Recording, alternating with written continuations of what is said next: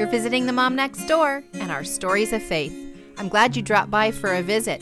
Please stay a while and hear what the Lord has done in the lives of moms just like you and me.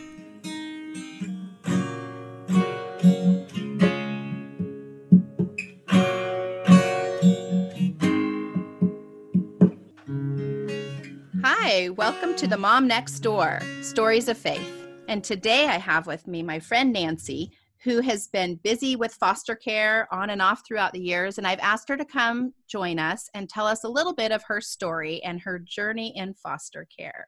So to start out, Nancy, I was just going to see if you could tell me how you met Robbie. How did you meet your husband? And maybe a little bit of the background about your family, your children. Well, I met my husband working at a summer camp when I was 16 and he was 18. We started dating that next year, and we were married a couple years after that. We got married when I was 19 and he was 21. We have 5 biological kids and a couple more that we were foster parents to that we never adopted, but were still in their lives a good majority of the time. Yeah, and that is one reason why I thought you'd be such a great person to talk to about this topic, because I know it wasn't like we fostered, we had them and we were done. They carried on in your heart. You've stayed in connection with them, and you still have a relationship with those children, from what I understand. Yes. Yeah, always their mama in a special way. Mm-hmm. Yeah. So what sparked your interest in foster care in the start? How'd you get started? Like, how you heard the need, or you just always had this instilled in, like, you've always wanted to do it, or how did you come about deciding? Well, we never actually started out with the state to be foster parents. Growing up, my neighbors, they were foster parents and they adopted, and that really gave me a heart for adoption. I saw the pain that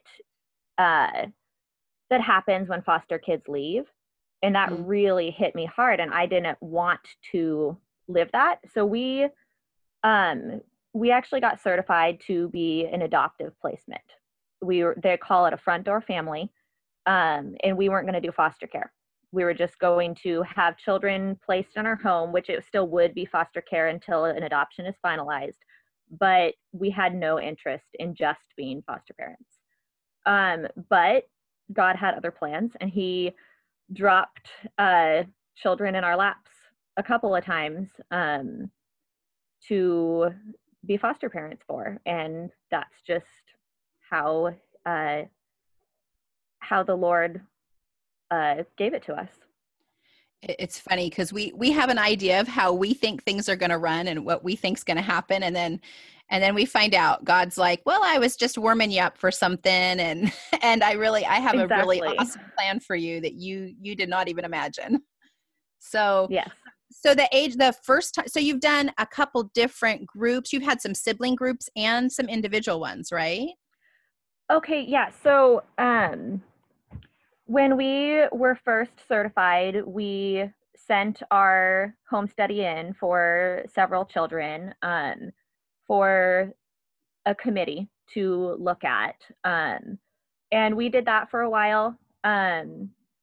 We went to committee a couple of times, and we're just kind of in the waiting phase.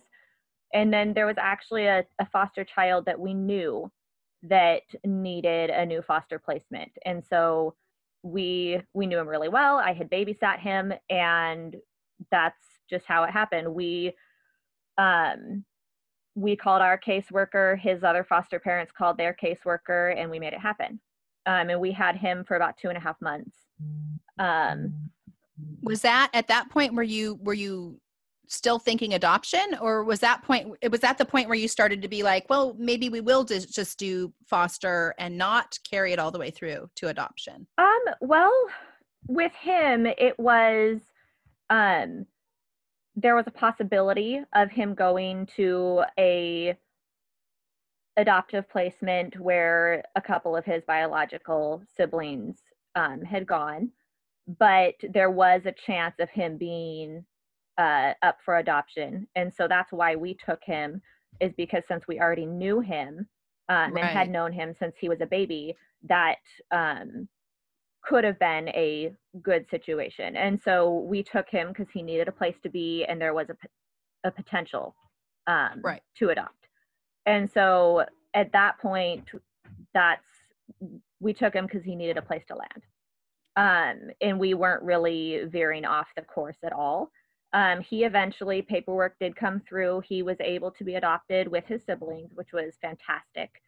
And it was actually the same week that all of that was happening. A friend that I attended church with in the past messaged me and said, "Hey, I saw that your little guy is going to the home that his siblings went to, and you're going to have openings." She said, "My husband is a caseworker in our county, and he's really needing a home for a toddler and a baby that's due in the next couple of months. Is there any chance that I could give him your information?" And, I always jump at those chances. I would have said yes on the spot, but I called my husband and he said, he's like, "Well, I don't think so." It was just still kind of raw with our first foster placement and the potential of keeping him, the little guy that we'd known for so long. And so we were just still kind of reeling from how fast all of that happened. And so I told him, I said, "Well, I don't want to tell them no. Why don't you sleep on it and pray about it, and we'll talk about it tomorrow." And we just left it alone. And in the morning, my phone started ringing, and it was DHS. And I texted my husband and I said, "They're calling. What should I tell them?" And he said, "Sure, why not? Let's do it." And so, Right.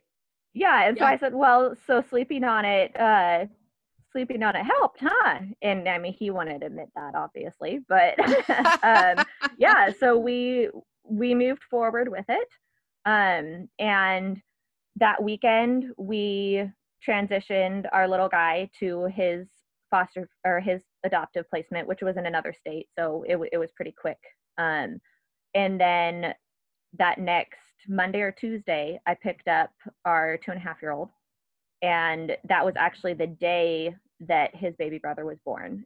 And the next day I picked up his baby brother from the hospital. Oh, wow. So that moved like really quickly for you. Yes, we were not sure when baby was due. We were expecting him about 4 to 8 weeks later, but he came the same day that I got big brother. Wow. And was he preemie? It was a little bit like you didn't have to stay in the NICU with him or anything. He was not preemie. Yeah. There was just some confusion on DHS's part as to when he was due. Right. So, okay. So then you have these two little ones. And at the time, how you didn't have all your biological at that time. You had how many at We home? had 2 biological children. So when our youngest foster was born, we had a 3.5-year-old, and then our 2.5-year-old foster, a 14-month-old, and then the newborn foster. So we had 4 3 and under for quite some time. Yeah, you did. I had 4 3 and under, but it was only for 6 weeks. And then because my twins were born when my oldest was almost 4. And so it was like 6 weeks from the time my twins were born until my oldest turned 4. So yeah, but those are like such busy times where it's like, keep the diaper bag filled, keep, like you're just barely doing stuff. But wow, God comes through and he covers it and gives you the energy and what you need to focus on the people that he gives you. Yes. So what was a challenge? Like what was the biggest challenge of jumping from, because then you kind of went from 2 children to 3. Well, you did 2 to then 3, then to 4. It was just 2 to 3 minus 1 back to 2. So yeah, we went like 2 days with back to 2. Right. So what was I hear people say that the biggest transition is going from 2 to 3, but you like me kind of went from 2 to 4. Yeah. So how was that? You have any adjustment things?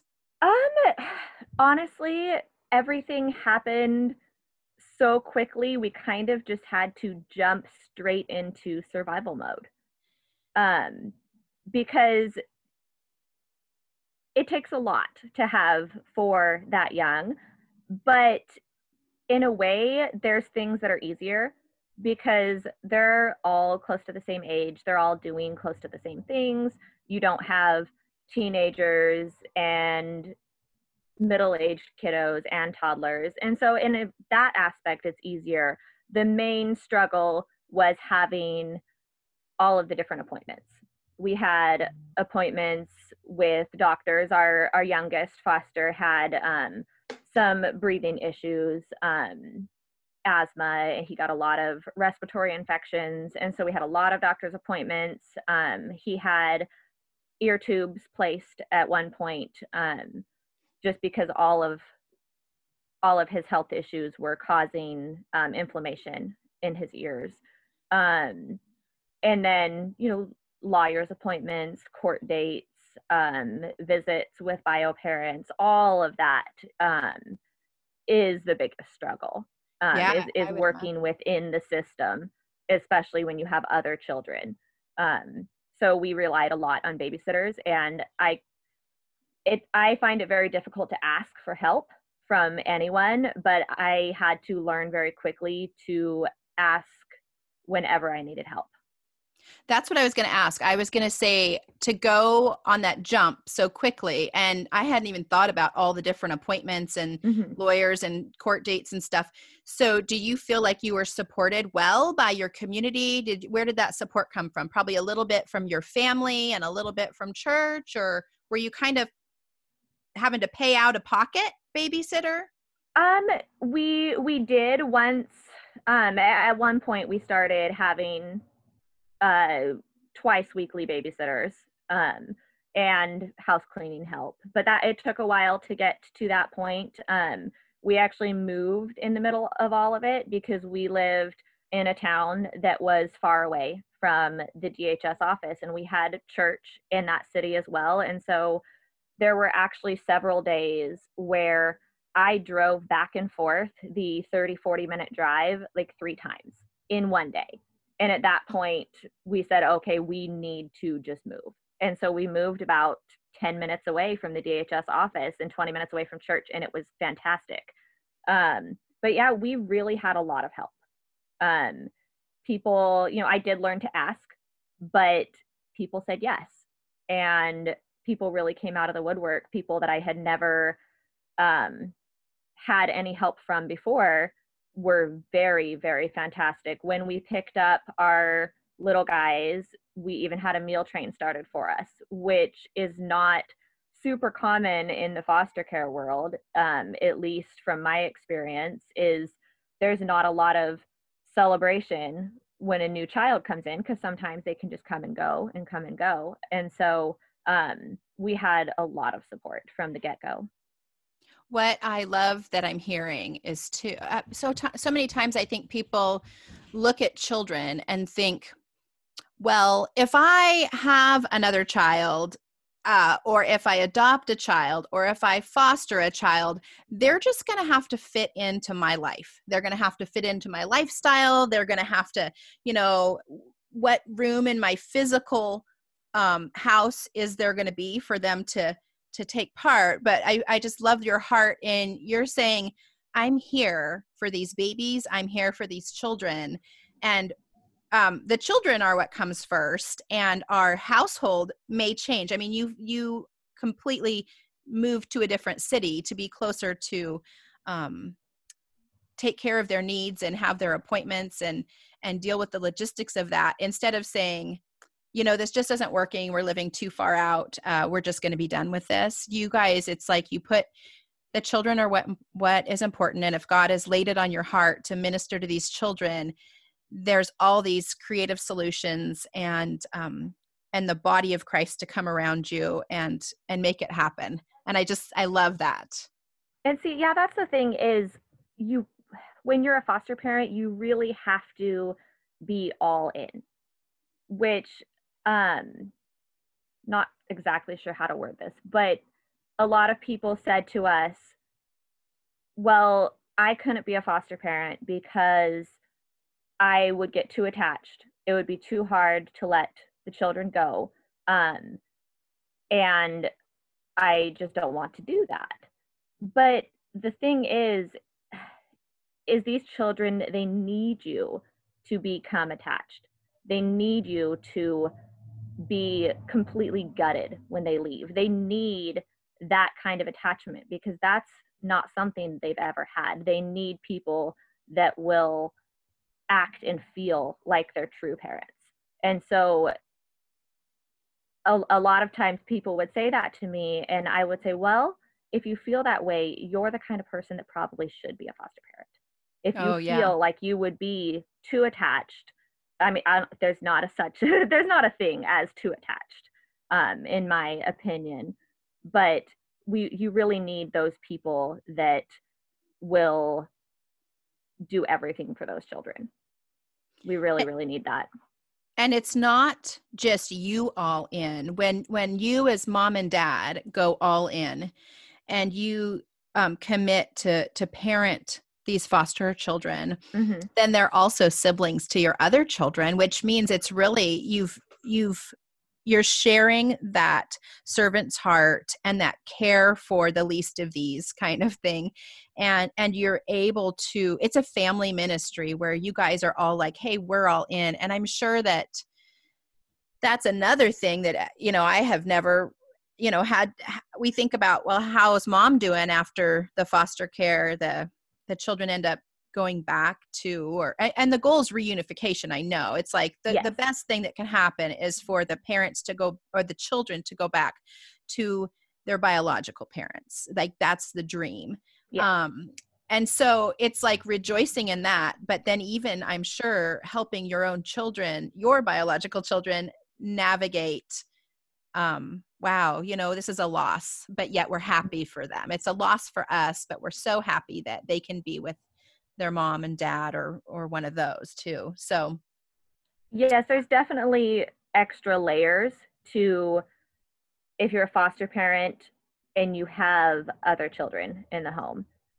There's a lot of extra things that you have to think about and work through. Right.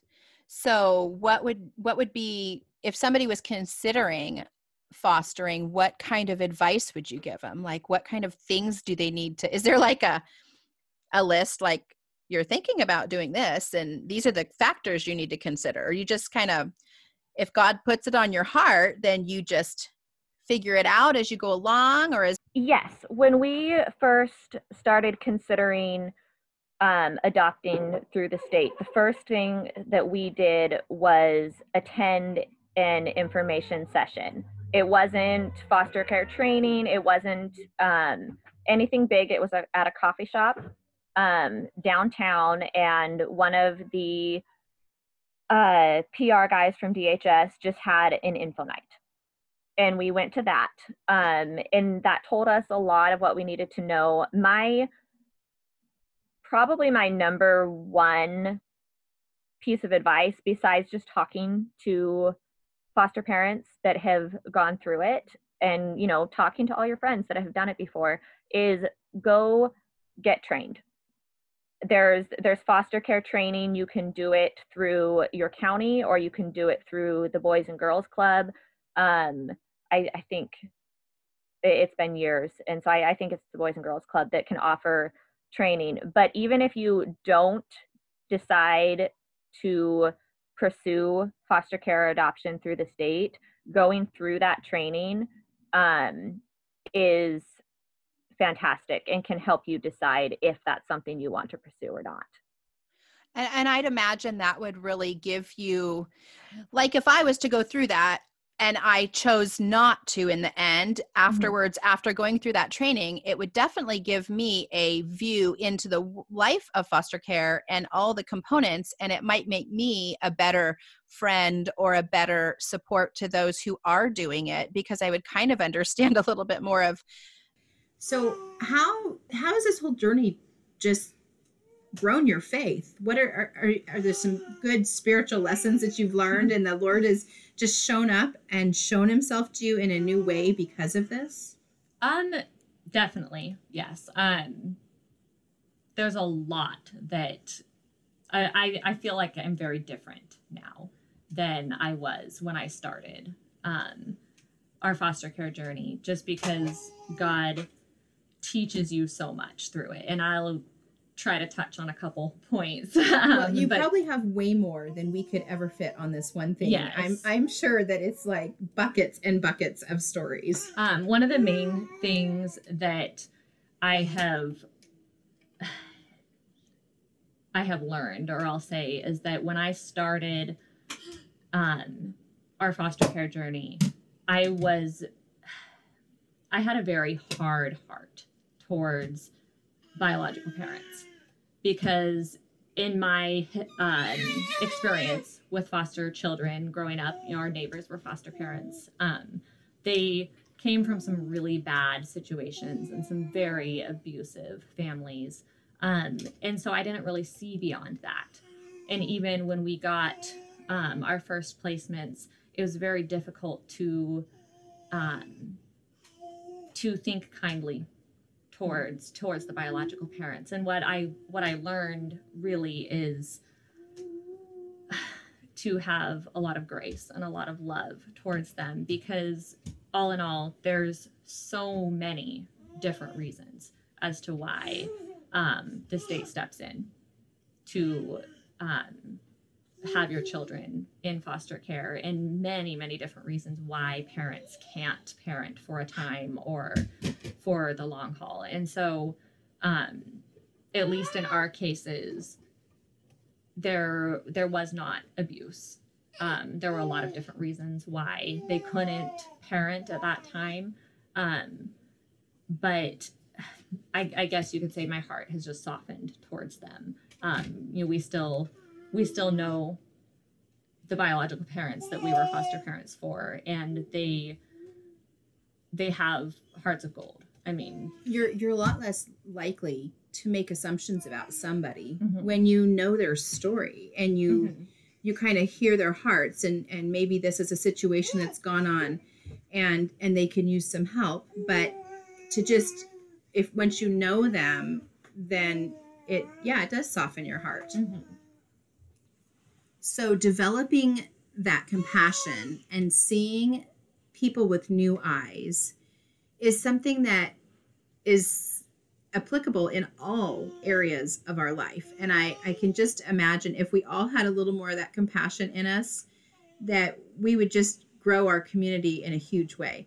So I haven't gone through all that training. I haven't had foster children in my home. So help me understand, what could I do as just another believer that sees you being a foster parent? How can I come around you and support you? How can I just bless you for what you're doing and in what you're doing to like cheer you on and keep you going?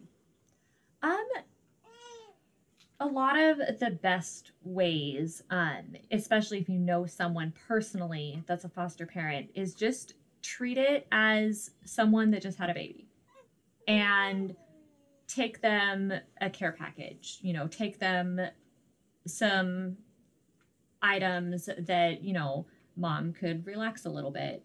Or I saw a lot of coffee deliveries going to your house. Yes. Coffee deliveries are fantastic, especially when you're running to all ends of the town all day long.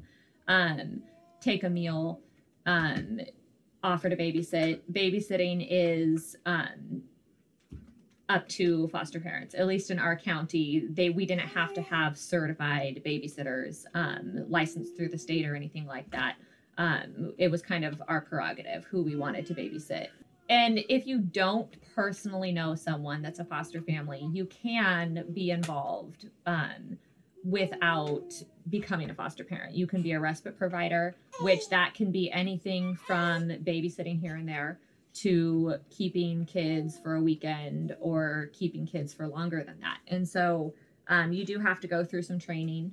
So what if I'm not going to be like hands-on? Like my hands are full. I'm not going to be able to go be a hands-on care provider, even respite. But I love the heart of what you're doing. I love children and I do want to invest in them. Is it helpful to like pick up, I would imagine even picking up a package of wipes or bringing in, giving a book or some other thing? That's probably, the tangible items are important too, aren't they? Yeah. And I mean, especially things like consumable things like diapers and wipes. Each county does provide a small stipend for the children's needs, but that's not always enough.